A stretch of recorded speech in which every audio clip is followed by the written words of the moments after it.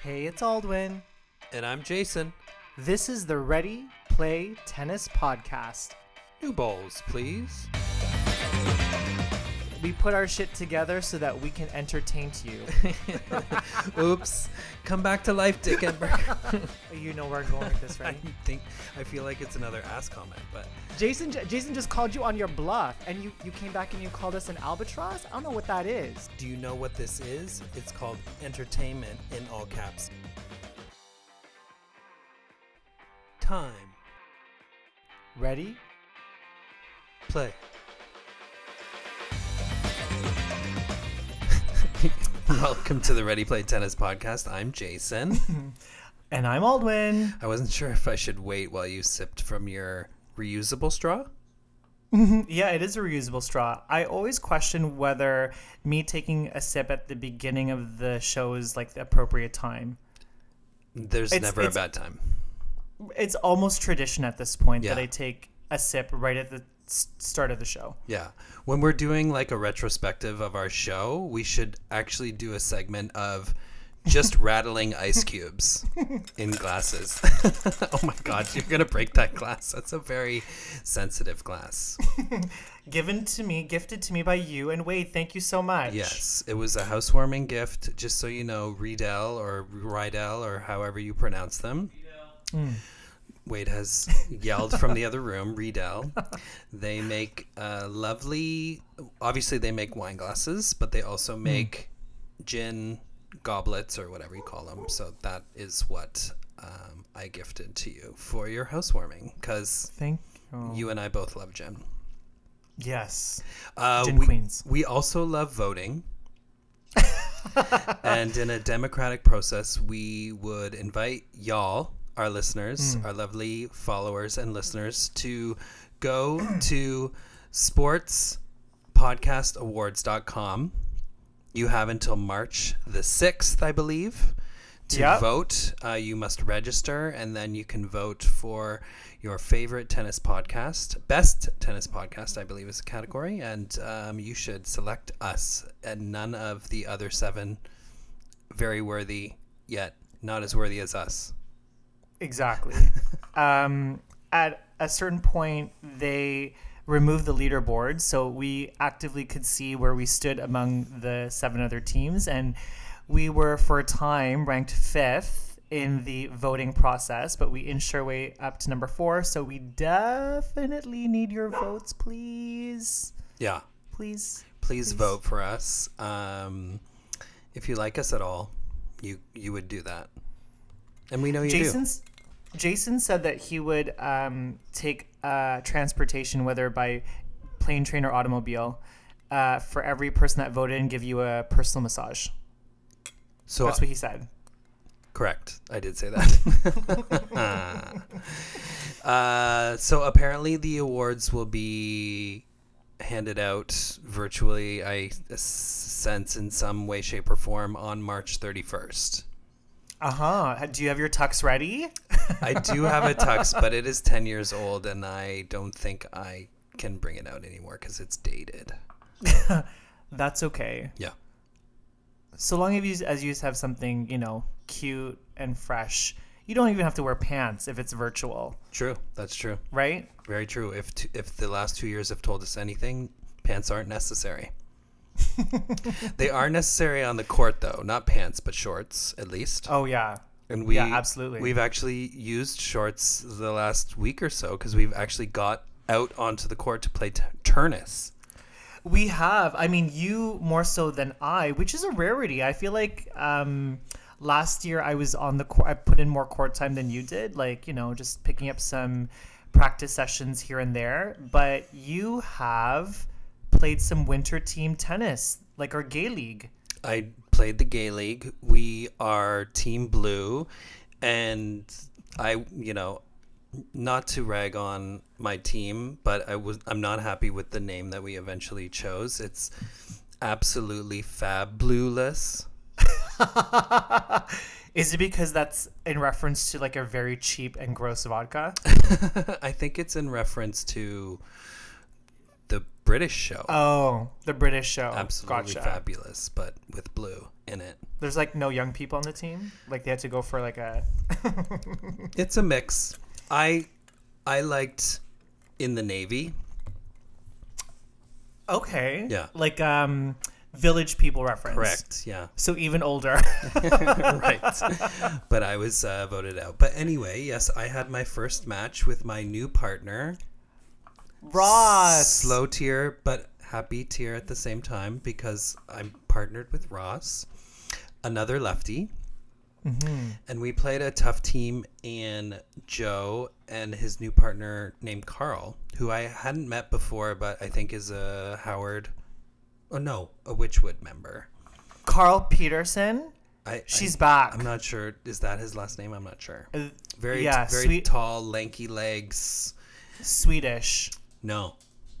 What? No. Okay, it's a different guy than I'm thinking of.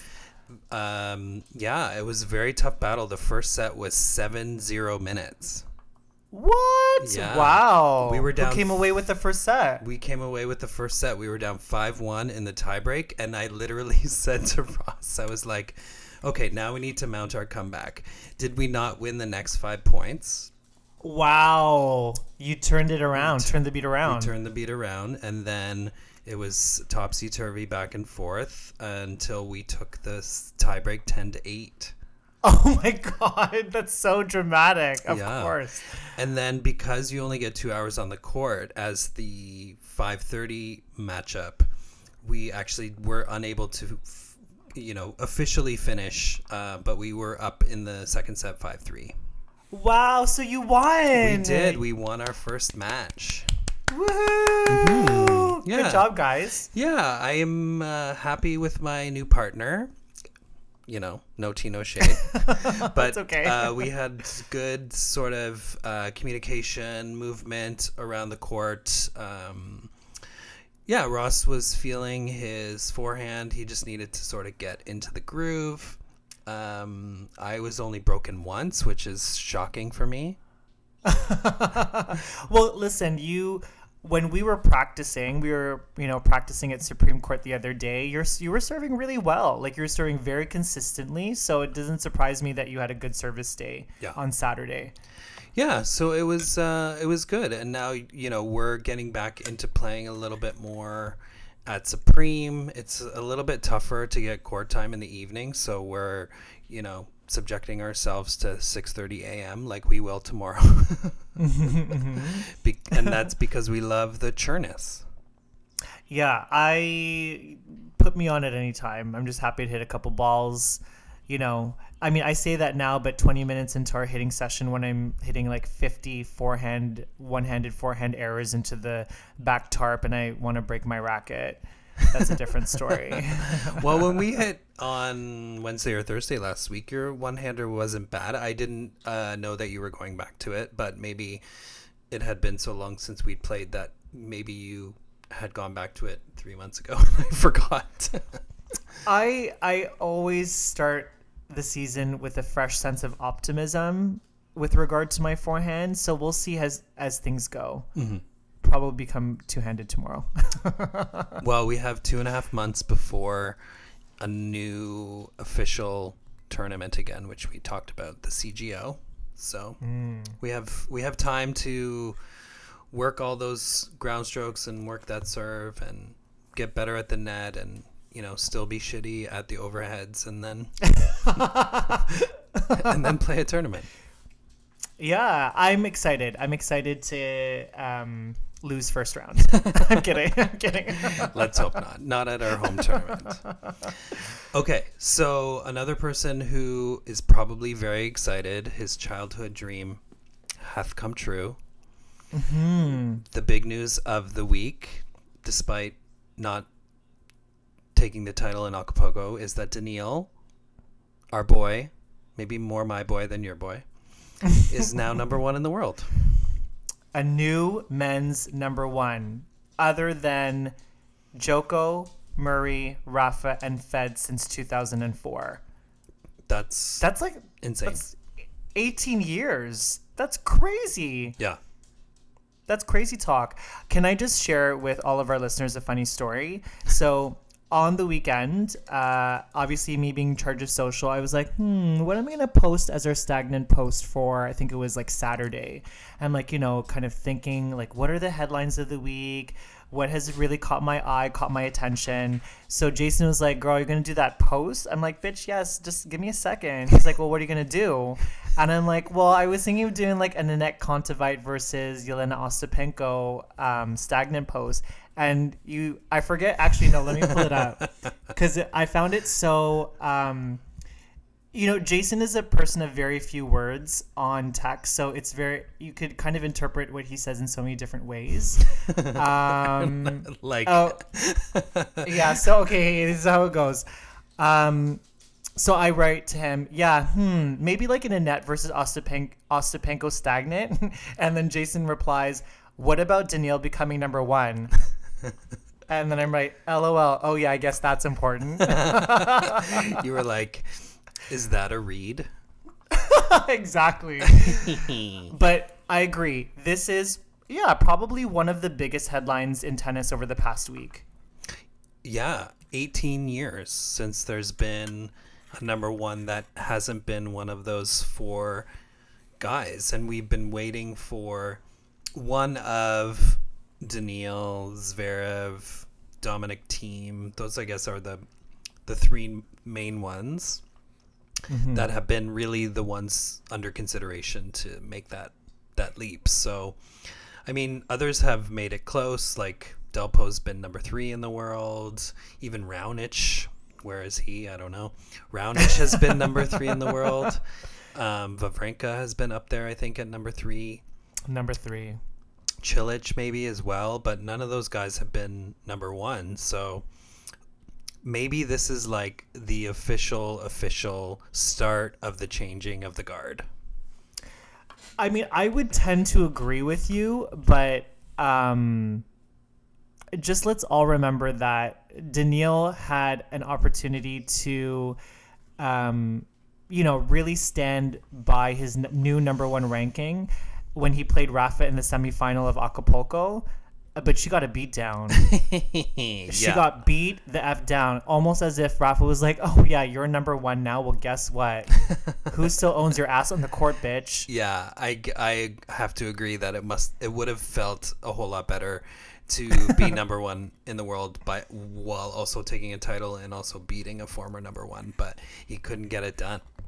Yeah, he's like the Jelena Jankovic of the men's side, like, or no, Dinara Safina, like Rome and Madrid. Remember that Serena comment? Yeah, but you can't really take that away from him, despite the fact Rafa took him down 3-3 in the Acapulco semifinal. Agreed. I mean, he has been, well, clearly the most consistent of them all over the past 6 months, and so he definitely merits that number 1 ranking. Mm-hmm. So in honor of Daniil becoming the 27th male player in just under 50 years to be number 1 in the world, that's on average of one new player every 2 years being number 1 in the world. That's pretty crazy.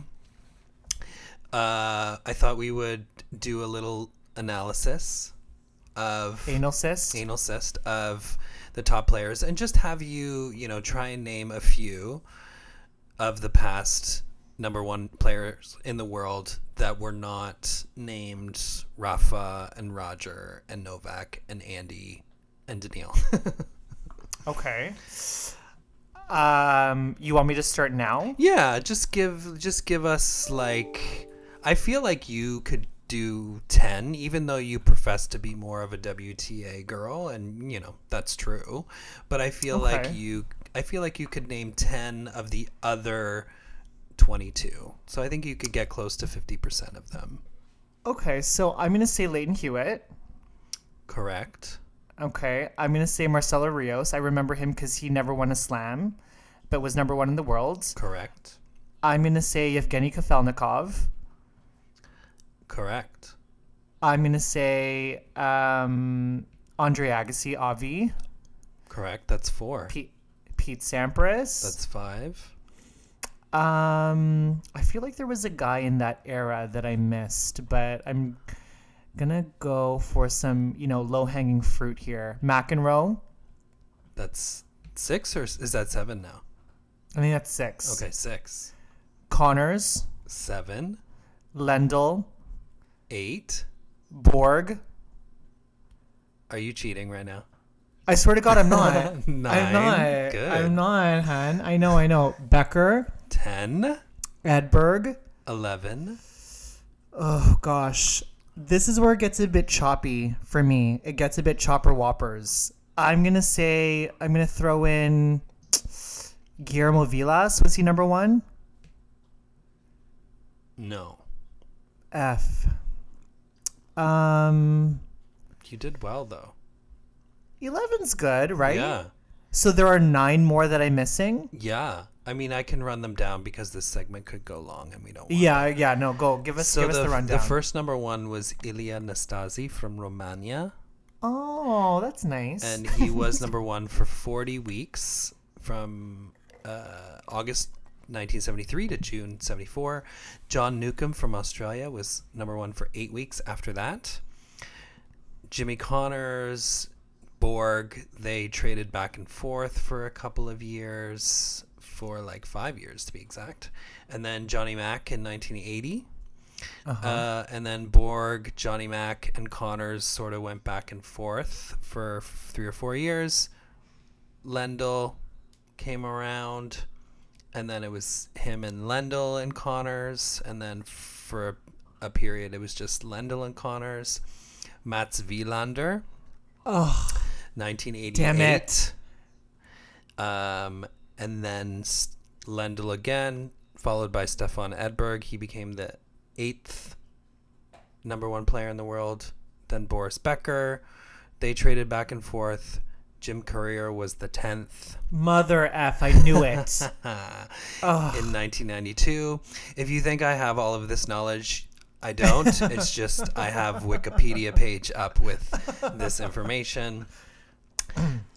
Jim Courier and Stefan Edberg went back and forth, and then the 11th player was Pete Sampras.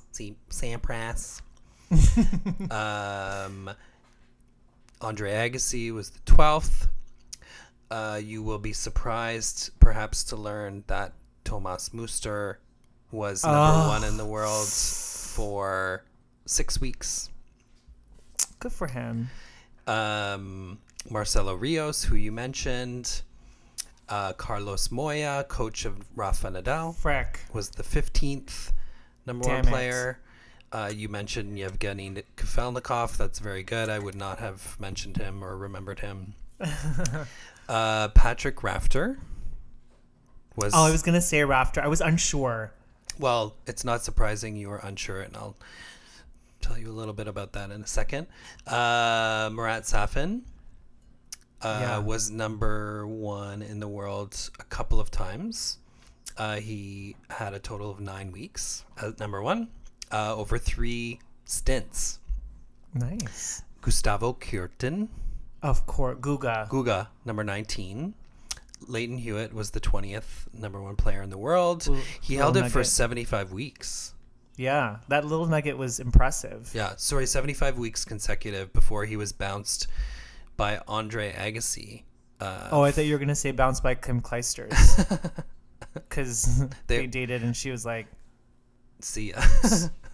Peace out. Peace out. So, Leighton Hewitt was number 1 for 80 weeks in total. Juan Carlos Ferrero.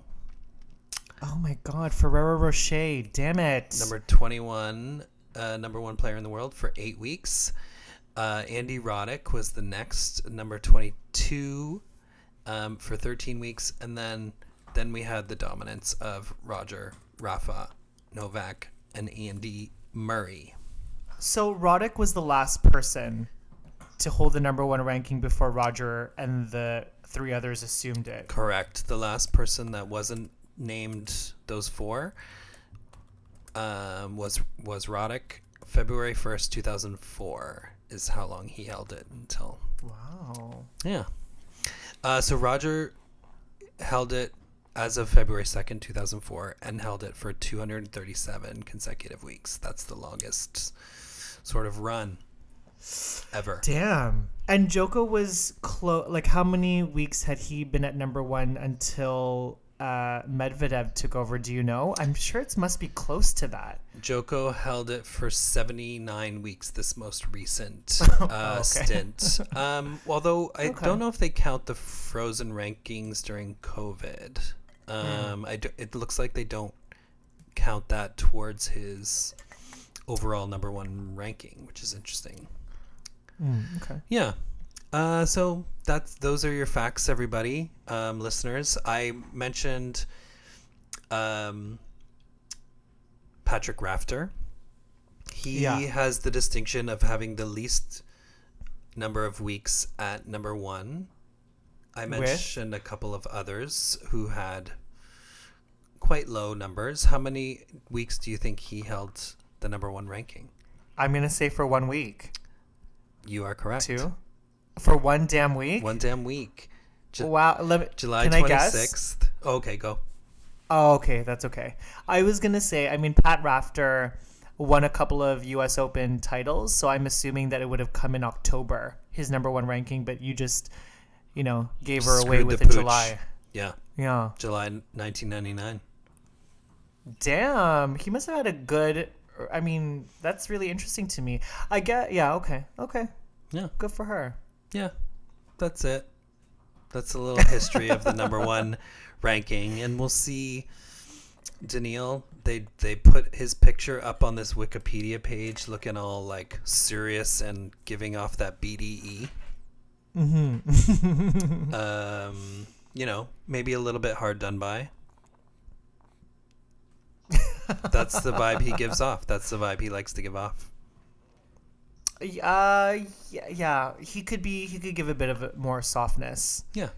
He does from time to time. I guess it's just people love this narrative of him being like, do svidanya. Yeah. Well, speaking of the softness, maybe we should dive into this whole post that he did that was sort of shared broadly on his social and his Twitter and stuff. About dreaming and wanting to make sure kids don't stop dreaming, and we remember the whole story that he shared post AO when he lost and was feeling a bit hard done by the crowd. Shared a post in front of a graphic that said #kids don't stop dreaming. And I shared the post. Would you like me to read his post? I would love. I was waiting for you to give us a dramatic interpretation of his post. We're all waiting. Do you remember what I have said after Australian Open final? This story was just about me, my childhood dreams, and today I want to speak on behalf of every kid in the world. They all have dreams. Their life is just starting. So many nice experiences to come. First, friends. First, great emotions. Everything they feel and see is for the first time in their lives. That's why I want to ask for peace in the world, for peace between countries. Kids are born with inner trust in the world. They believe so much in everything, in people, in love, in safety and justice, and in their chances in life. Let's be together and show them that it's true, because every kid shouldn't stop dreaming. And the new Miss Universe is Russia. Oh my God. Well, obviously, there's a lot going on.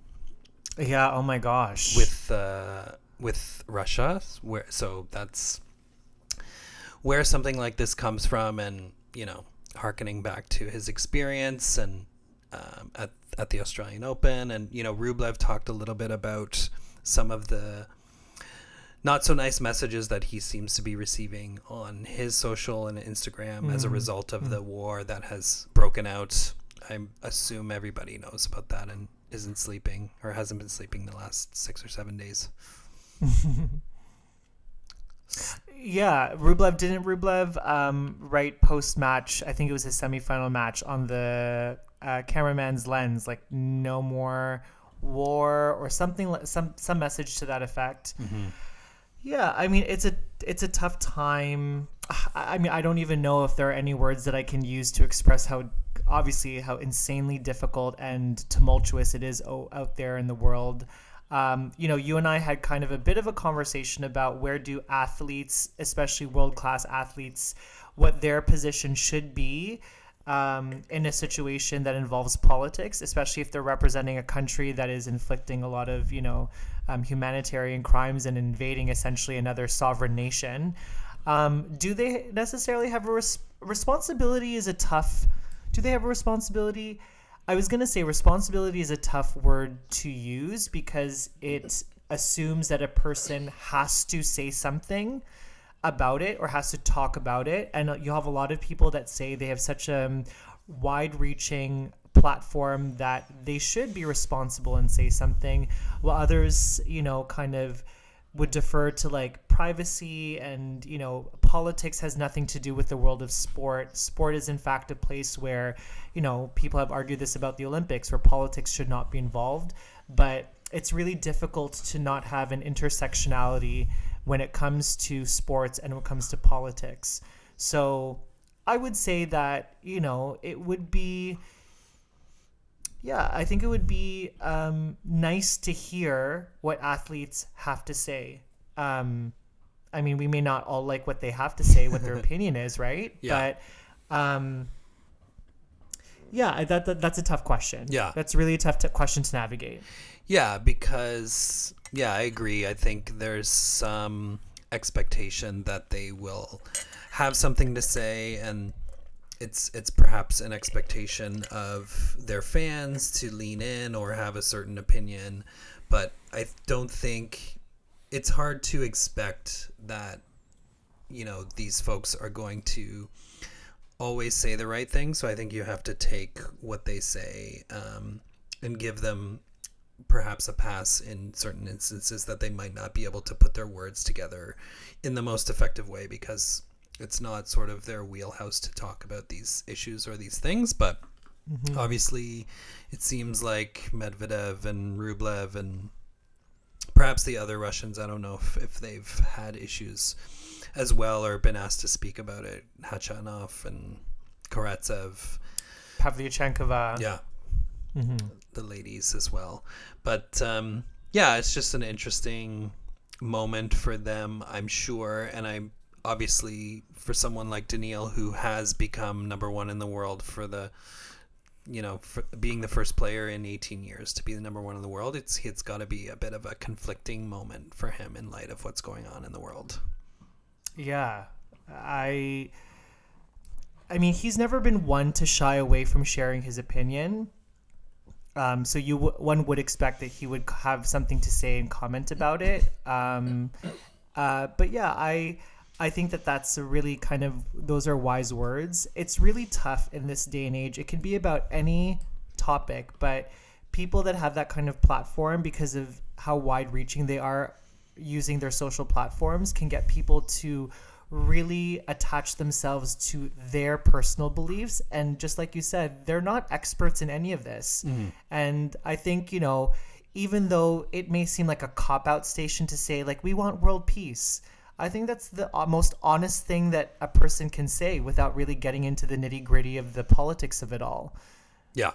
Yeah, I agree. I think the message that Rublev put out on the camera, which was very simple, no war, please, is as powerful as you can get. And you could see, like, even when he won that semifinal match and when he won the final match, there was, I think, something there in his reaction to winning those two matches in particular in light of perhaps the things that he was receiving on his social media. And we've talked a little bit about that the last couple months related to different players who receive sort of hate on their socials for different reasons and stuff.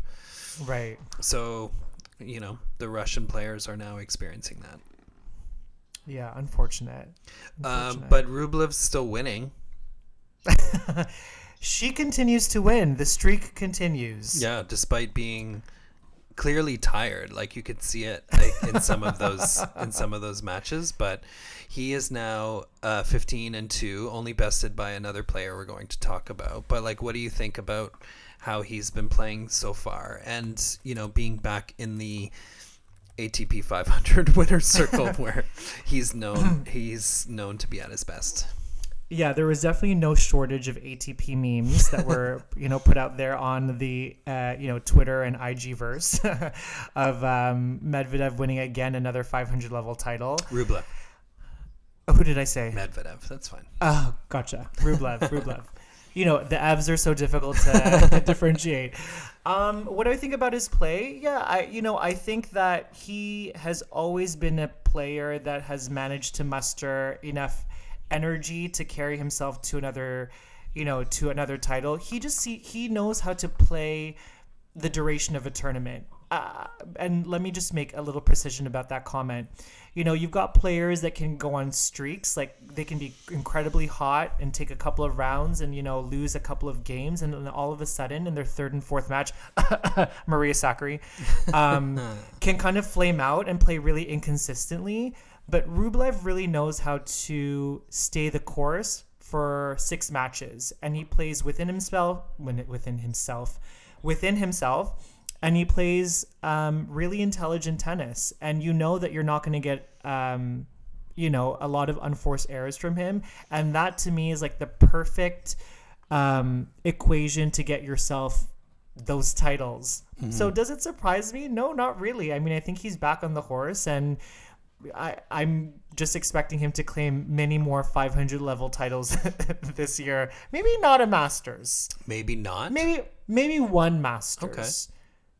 Maybe one Masters. I mean, he had his chances last year in Monte Carlo, so this could be his year. He's obviously had a bit of a resurgence because the last title he won before this year was Rotterdam, which Felix took. Mm-hmm. So, yeah, it'll be interesting to see sort of what happens for him. I just chalk it up to all the kissing he does of the necklace before each point. Damn, that necklace has a lot of power. Yeah. We should get ourselves a necklace. I know, for sure. I don't know if I could, obviously that's one of his isms. I don't know that I would give so much commitment to kissing anything while I'm on the court, to be honest. You mean you wouldn't go to the back of the tarp and just swipe your hand across the tarp and then pray or something? That player knows who she is. That player that shall not be named. Exactly. Okay, so there is another player who is undefeated. We're talking a lot about the men, but there's a lot of, I think, stories here. Mm-hmm. The guy we just talked about having defeated Daniil, 15-0 now. Rafa took the title in Acapulco. First of all, okay, no, let me ask you a question. Yeah. Can you believe that? Can you believe that? Are you in belief of what is happening right now? He loves the Spanish-speaking places, I guess. He is the youngest winner in Acapulco and now the oldest winner in Acapulco. And therefore the one with the most hair and the one with the least hair to have won the title. Yeah. I think it's just so interesting, for Daniil to have lost to a former number one and now take the mantle. But this guy is just indicative of comebacks in tennis. I remember his comeback in 2013. I was like, this isn't going to be that good. And then he won multiple tournaments in a row. I think he came back in and around the clay court swing. So he had his better chances at those events. But for him to come back, went to Washington, lost to Lloyd Harris, went to Toronto. We were all excited for that Wednesday evening night session, shoots a video just before, not happy to be shooting that video at all, that he's withdrawing from the National Bank Open, spends a couple months on crutches, starts to think about coming back to tennis, plays a warm-up, I think, in the Middle East. Both he and Chapo come down with Koro just before the Australian summer. And then he plays a warm-up in Melbourne and wins it. plays the AO and wins it, which he, as we've talked about, didn't have much luck at that tournament. So the chances of him winning the AO were quite slim, although he's made several finals and hadn't won it since 2009. But to win it against Medvedev, who's like the top player, coming down 2 sets to love, then goes to Acapulco, wins that, not losing a set. Mm-hmm. It's just pretty unbelievable and speaks to the kind of player he is and how hardworking he is. And he's just a special, special talent. Yeah, I mean, I said this on our reel before. He either is made of pure magic or he has made a deal with the devil. He literally is, under the devil's control, because he's like, get me as many tournaments as possible. Win me as many tournaments as possible, and I will cement myself as the best player in the entire world. I was coming home from a Supreme Court tennis hitting session with Ryan when the Medvedev and Rafael Nadal final was going on in Acapulco. And first of all, Ryan Day is still a liar because he has yet to produce the proof that Del Potro is consulting with Djokovic's doctors. He said that he read that somewhere, but he's still a liar until he proves otherwise. Ryan Day, if you're listening, that's number one. Number two, Ryan Day is on record Rafael Nadal's number one fan. Will divorce his husband. He will do anything that it takes to be with Rafael Nadal. And I said to him, yeah, he's losing love 5 in the first set to Medvedev, which was obviously a lie. And he's like, that's okay. I've just had so many disappointments. And the next day I messaged him like, are you sad that I lied to you? And he was like, no. And I'm like, are you surprised that Rafa's doing so well? He's just like you said, Jason, he's just got that little special something. Yeah. Yeah, it's just some of his shot making in the final against Cam Norrie was incredible. Cam, listen, we do have to give a shout out to Cam Norrie, another one of these guys that won a tournament last week and then has made it to the final of another tournament, which is very impressive. But, watching that final, albeit 6-4, 6-4 is not a complete blowover, right? Mm-hmm. You just never get the feeling that Cam is going to come away winning that. In the Medvedev matchup, although he was slaughtered, you still have more of a feeling that Medvedev has got more weapons to kind of contend and win. But Cam, we love you. I think that's amazing that you made another final. You have a nice check. I saw you wearing your Burberry shorts at dinner the other day, so you're clearly enjoying yourself in Mexico. But yeah, I wonder if he was like, after the first set, he's like, what am I going to order at the restaurant? Oh my God. So shady. I think he played well the first 5 or 6 games. And and you're saying you're calling me shady? I think he played well for the first 15 minutes of the match. And then he fought in the second set. But yeah, 4-4. It's a tough go against Nadal in a tournament that he's won 3 times before, now 4 times. Norrie has improved immensely. I would say, like, the crispness of his backhand, I want it right now. The crispness? Crispness. Oh, the crispness. Yeah. By crispness, do you mean stiffness? Well, yeah, it's a little bit. He doesn't have to do much work to like get into that shot, because his backswing there's not much backswing there, and he just is able to sort of flatten it out and hit it with pace somehow. Like, that's a skill that I want. And then he's certainly improved his forehand. Like, he was going toe to toe with Rafa in that match. Do you think that he went to the Ernest Gulbis School of Forehands to learn that?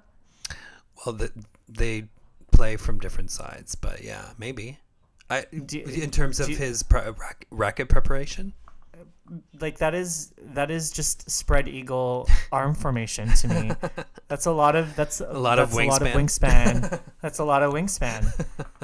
I mean, but it's working for her. It's working for her. Do you believe he in life after love? Do you believe he is top 5 material? Oh, please. No. No? Sorry. Cameron Norrie? Yeah. When Cameron Norrie hits number 5 in the world, I will do this. Dare me to do something. Go ahead. Dare me. I will attend the National Bank Open naked. When he hits number 5 in the world. Go ahead. Save that. Record that bit. Record that shit. Go ahead. Block this out, baby. Create memes from this clip right now. I will attend the National Bank Open naked. I mean, I probably can't because I'll get arrested, but I'll get as close to naked as possible without me getting arrested if he hits number 5 in the world. You have my word. Like, so you don't think he will ever reach number 5 in the world? I mean, unless like... no, I'm not going to say that. That's too macabre. On his own talent? No. I'm being honest. I'm sorry. He's only 26 years old, and he's currently ranked number 12. And he just won a title, and he just made a final, and he just had a little bit of a sort of tussle with Nadal. You know who? Okay, do you know how many people are ahead of him that he needs to like jump over to get to number 5? I mean, Sinner, Berrettini. Fine. Okay, he can do those two, sure. Casper Ruud, Chapo, Felix. Okay, maybe you're right. Yeah. Figure out what you're gonna wear, except it's a birthday suit. Okay, I'll give him more credit than that. Sure, he can get to like maybe number 9. This is okay. So last chance. Do you want to take back your self-dare that you made? No. Okay. No. Perfect. No. Listen, I'm all for the excitement. And you know, if Cam Norrie proves me wrong, then goes to show you how much my opinion matters to him. You hear that, listeners? Just another reason why you should go to sportspodcastawards.com and vote for us, because there is an opportunity that you'll see Aldwin naked and, you know, sucking on a straw. I mean, if you're you follow my personal DM, me sending nude photos is not a new thing. Amazing. Chapo lost another heartbreaker semifinal. What? He lost? Oh my god. Oh my god. That's a shock. I mean, it is a shock because he had so many chances in that match, but one. Oh, that's a shock too. Thickum. I'm calling him Thickum. I like it. Which stands for thick and juicy. Yuri Vesely, the Czech player, made the final. Wow. Where did he eat all of his competitors? I mean, he is a thick girl that clearly likes to have a burger with extra fries. Love it. I'm into it. I mean, if you look at his profile picture on the ATP, he's definitely put on some extra center of gravity, as it were. But I actually loved watching him play, loved watching his matches. Like, that ability to have that center of gravity to redirect balls on the court, particularly off his backhand. What do you mean by center of gravity? Like, he's just so, like, he has so much capacity in his body that... What does that mean, capacity? Say it, girl. Thickness. Okay, closer. That he was able to, like, hit it with the quickness. I like that. Yeah. That should be his Real Housewife tagline. I'm gonna... What is it? My thickness will... What? Will... hit it with the quickness. But yeah, like he has obviously some good power on both sides. Lefty, great serve. I love the quick release serve. Like I've tried that before. I don't know if you have on your serve. Like not Conchita? So yeah, like the quick release, just pounce on the ball. Not on the court. But look at the players he beat. He beat Marin Cilic. Marin Cilic was up in arms about the wind and the umbrella, the chair umpire. Did you see that? I did not. Oh my god! No. After we record, go check that out. It's hilarious. He was down like 4-love in the second set or something, and it was very windy. And the umpire had like one of those shades from the sun, and then he had this umbrella, and it was so windy that the umbrella was like flailing about during the point, and Cilic was getting angry. He's like, what do you need? You have sunglasses, you have the shade, and you have an umbrella. And then he starts to take out the umbrella. He's like, it's too late. It's too late. It's already, I'm already down 4-love. Anyway, so he beat him. He beat RBA, who had won a title last week. He beat him easily 2-4. Then he beats the now former number one player in the world, Joko, who we haven't even talked about, who made his return. Maybe just there was so many other interesting things going on. Then he beat Shapo 3 tiebreak sets. Only to lose to Ruby Red Rublev. So that is a pretty good showing. So why he's just a guy who had a good week, and are we ever going to talk about him again? He clearly does not have a track record of consistent results. It's nice when a person can catch fire and do well and create a name for themselves within a week. I shared with you that, and I shared with everyone on our IG after he beat Shapo, I recorded his reaction, and I don't know that a man could be more drenched in his own sweat. It was rain. It had rained. He sweat on his clothes. The way that the clothes clung to his body was just gorgeous. And I have to say that all of our followers, that was the most popular story that we posted in the last week, and they were just living for the thick and juicy. Yeah. Will we talk about him again? Maybe. Maybe. Probably not. But it was nice that he was on the show, that we talked about him for at least an episode. Yeah. Hopefully we get to talk about him again, because I do like looking at thick and juicy, and I like his style of play. There's something about it that I like. Yeah, and if you're I say this kind of half joking, but look, you can be a world-class athlete that has beaten arguably the best player in the entire history of the sport and still carry some extra weight. I don't know whether that weight is intentional or not, but he clearly doesn't have the physique of many, if not most, elite men's tennis players. So look at that. If you're thinking about that last Ferrero Rocher after hitting the tennis courts for 2 hours, then just treat yourself, girl. What I was impressed with, despite that, was his ability to move around the court and that center of gravity that allowed him to redirect the ball with some pace. So I think it's an advantage for her. The center of gravity. Every time, if I'm helping someone at the store, I'm like, oh my gosh, you know what? No one can even see your center of gravity. That's totally okay. That dress looks great on you. That center of gravity you can't even see, girl. Speaking of dresses, we have to talk about the ladies. Right. Iga. IGA, your favorite supermarket. For anybody who's not Canadian. Well, is IGA, it's not a chain in the US, is it? I think maybe in the northeast US.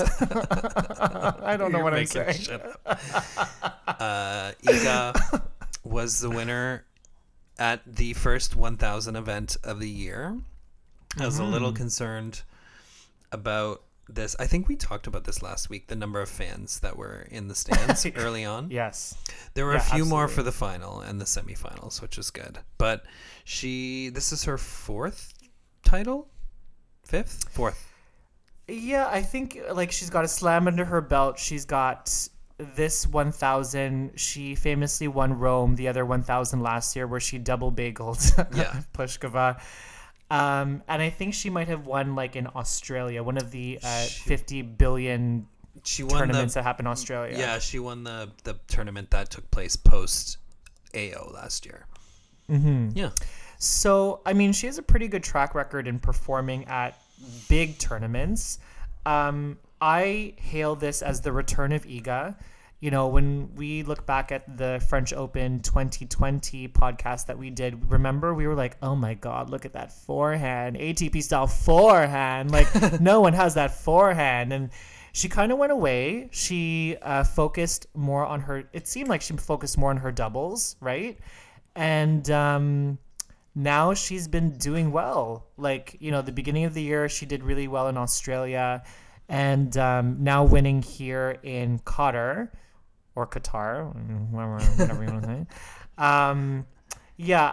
The one kind of fact that I wanted to share with you that Ryan shared with me in a car was that, they do these fun little tests with players, and they measure a multitude of factors. And one factor that they like to measure on a player's shots is revolutions per minute, so RPMs, and particularly for players that have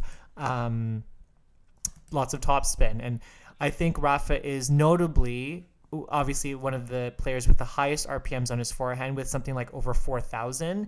And Iga is the highest female. She has the highest amount of RPMs in that forehand, which means she's got a very aggressive motherfucking forehand.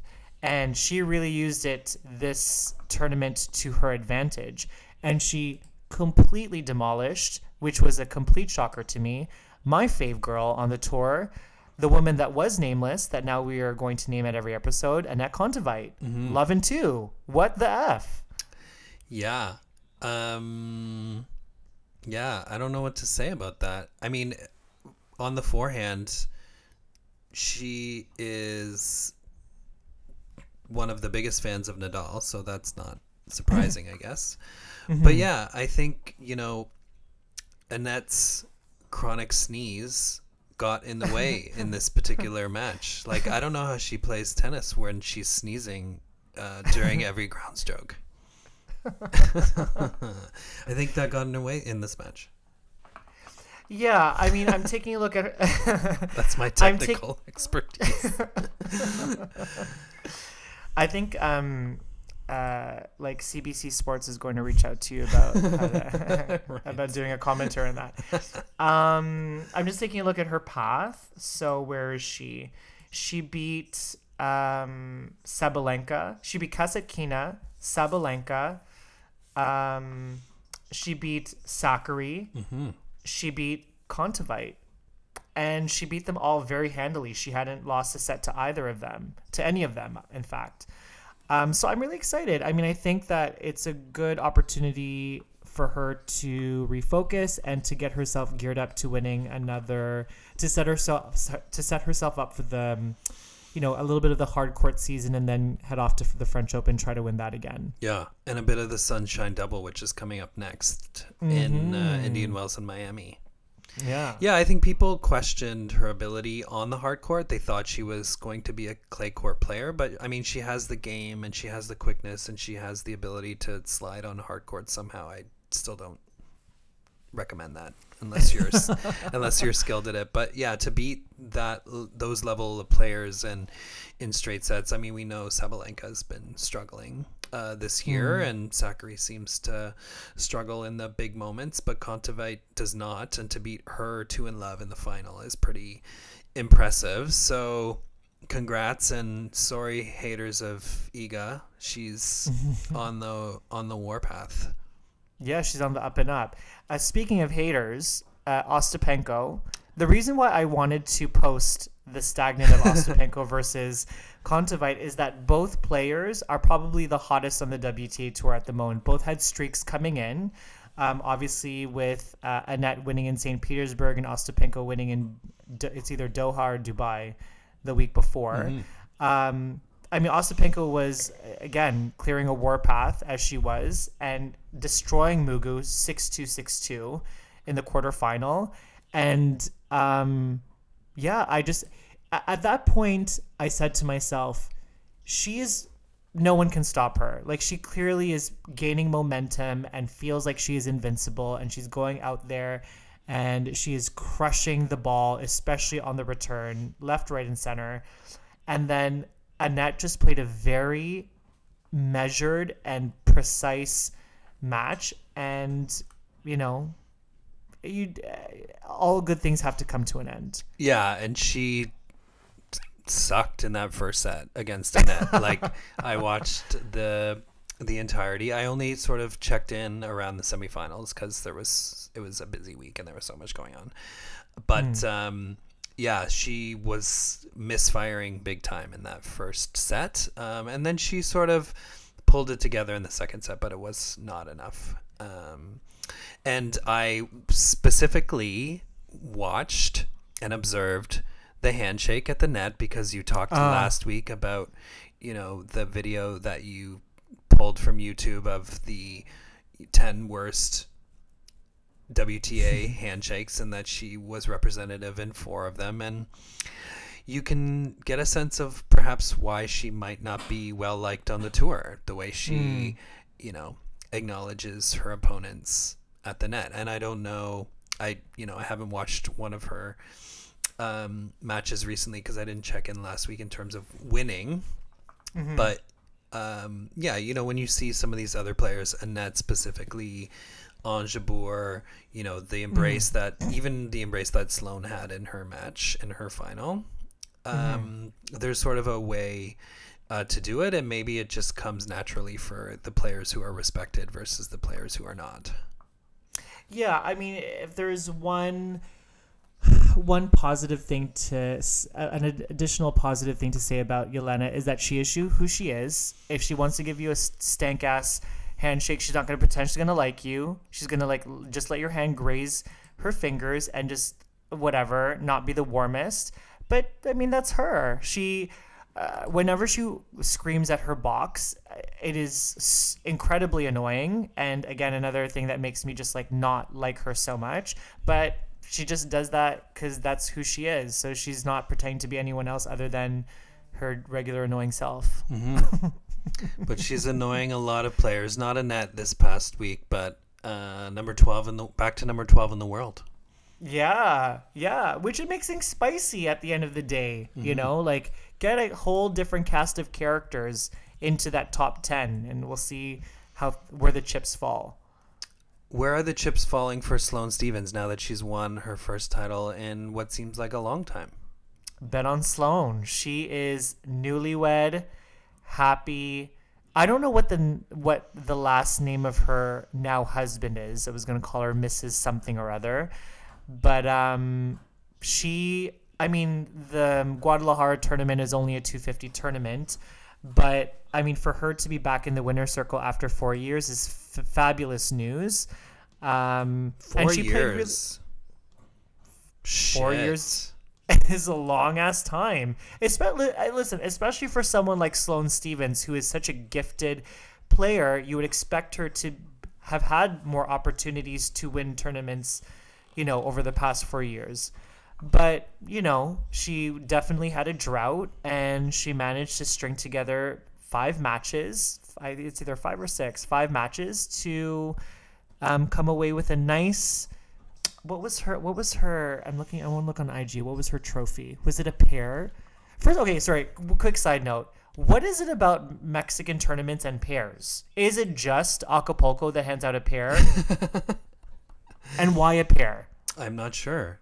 What was Layla's trophy last year when she won in Monterrey?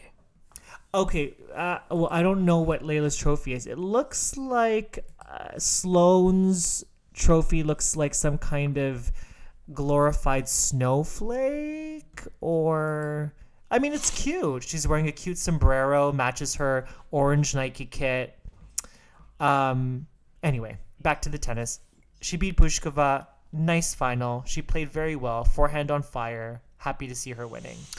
Yeah, congrats. Nice to see her back in the winner's circle, moving up in the rankings again, because she was sort of in the 50 to 60 range, and now she's back up to 39. She has That's great. Bypassed Bianca, who is number 43 in the world now. Oh my, honestly, what? Yeah. 43? Where are these women? Hopefully some of these girls that we've been missing are going to, make their way back in the Sunshine Double. What? I know. Sorry, I'm just... I'm I know I'm recording an episode, but I'm literally looking through our IG messages right now. Sorry, that she gets her way back into the Sunshine Double? Yeah, some of these girls that we've been missing. Naomi tends to take breaks, and then she'll show up at Indian Wells in Miami. So hopefully we'll see her back, and Bianca, and Like, I know Jen Brady's been injured. We've kind of been missing Yes. her. Like, bring Yeah. back some of these girls. Like, Sophia Kennan is ranked 89 in the world right now. someone take her to some kind of like, just get her some help. She listen, remember you talked about her last week, and you're like, when she hits the ball and she hits the ball so crisply, like, where you want her to have a comeback, because she's too good to be at number 89. Like, way too good. Yeah. And Osaka's way too good to be number 80. Yeah, but I'm not too worried about Naomi. Yeah. Naomi's she's got the goods to really climb herself back. Yeah. So climb back. Yeah. And hopefully she just wants to play tennis again. We'll see. Exactly. We shall see. Exactly. And, we shall see if we want to do a show again next week or not. Depends on if you all keep listening and saying nice things. And, we were talking a little bit about, before we hopped on, about like hearing from you guys about what you would like to hear and what you like about the show and what you don't like. So maybe we'll poll you guys and probe you guys and prod you guys and like, just stick in the tip a little bit. What? Around stick in the tip. Yeah, around your feedback. Sorry. It's okay. Yeah. I like it. I just don't know if that that's makes it. sense. But tell us what you like and don't like, and that's it. Yeah. We know us to not be shy. We love interacting with you guys on DM, on our IG. We're not shy to kind of like share and like message at all hours of the day, especially me. So yeah, we'd love to hear your feedback just to make ourselves level up. Mm-hmm. And y'all go level up and vote for us at the Sports Podcast Awards, because you only have until March the 6th, which is Sunday. SportsPodcastAwards.com. Yeah. And may peace and healing come to Ukraine. Yes. Yeah. Agreed. Okay. Bye. Bye. We're here for your tennis-tainment or your tentertainment or whatever it is. But if you like what we're serving up, please give us a 5-star review and like, share, and subscribe, and like such as. Wait, one more thing. Don't forget to follow us on Facebook, Instagram, and TikTok at Ready Play Tennis Podcast.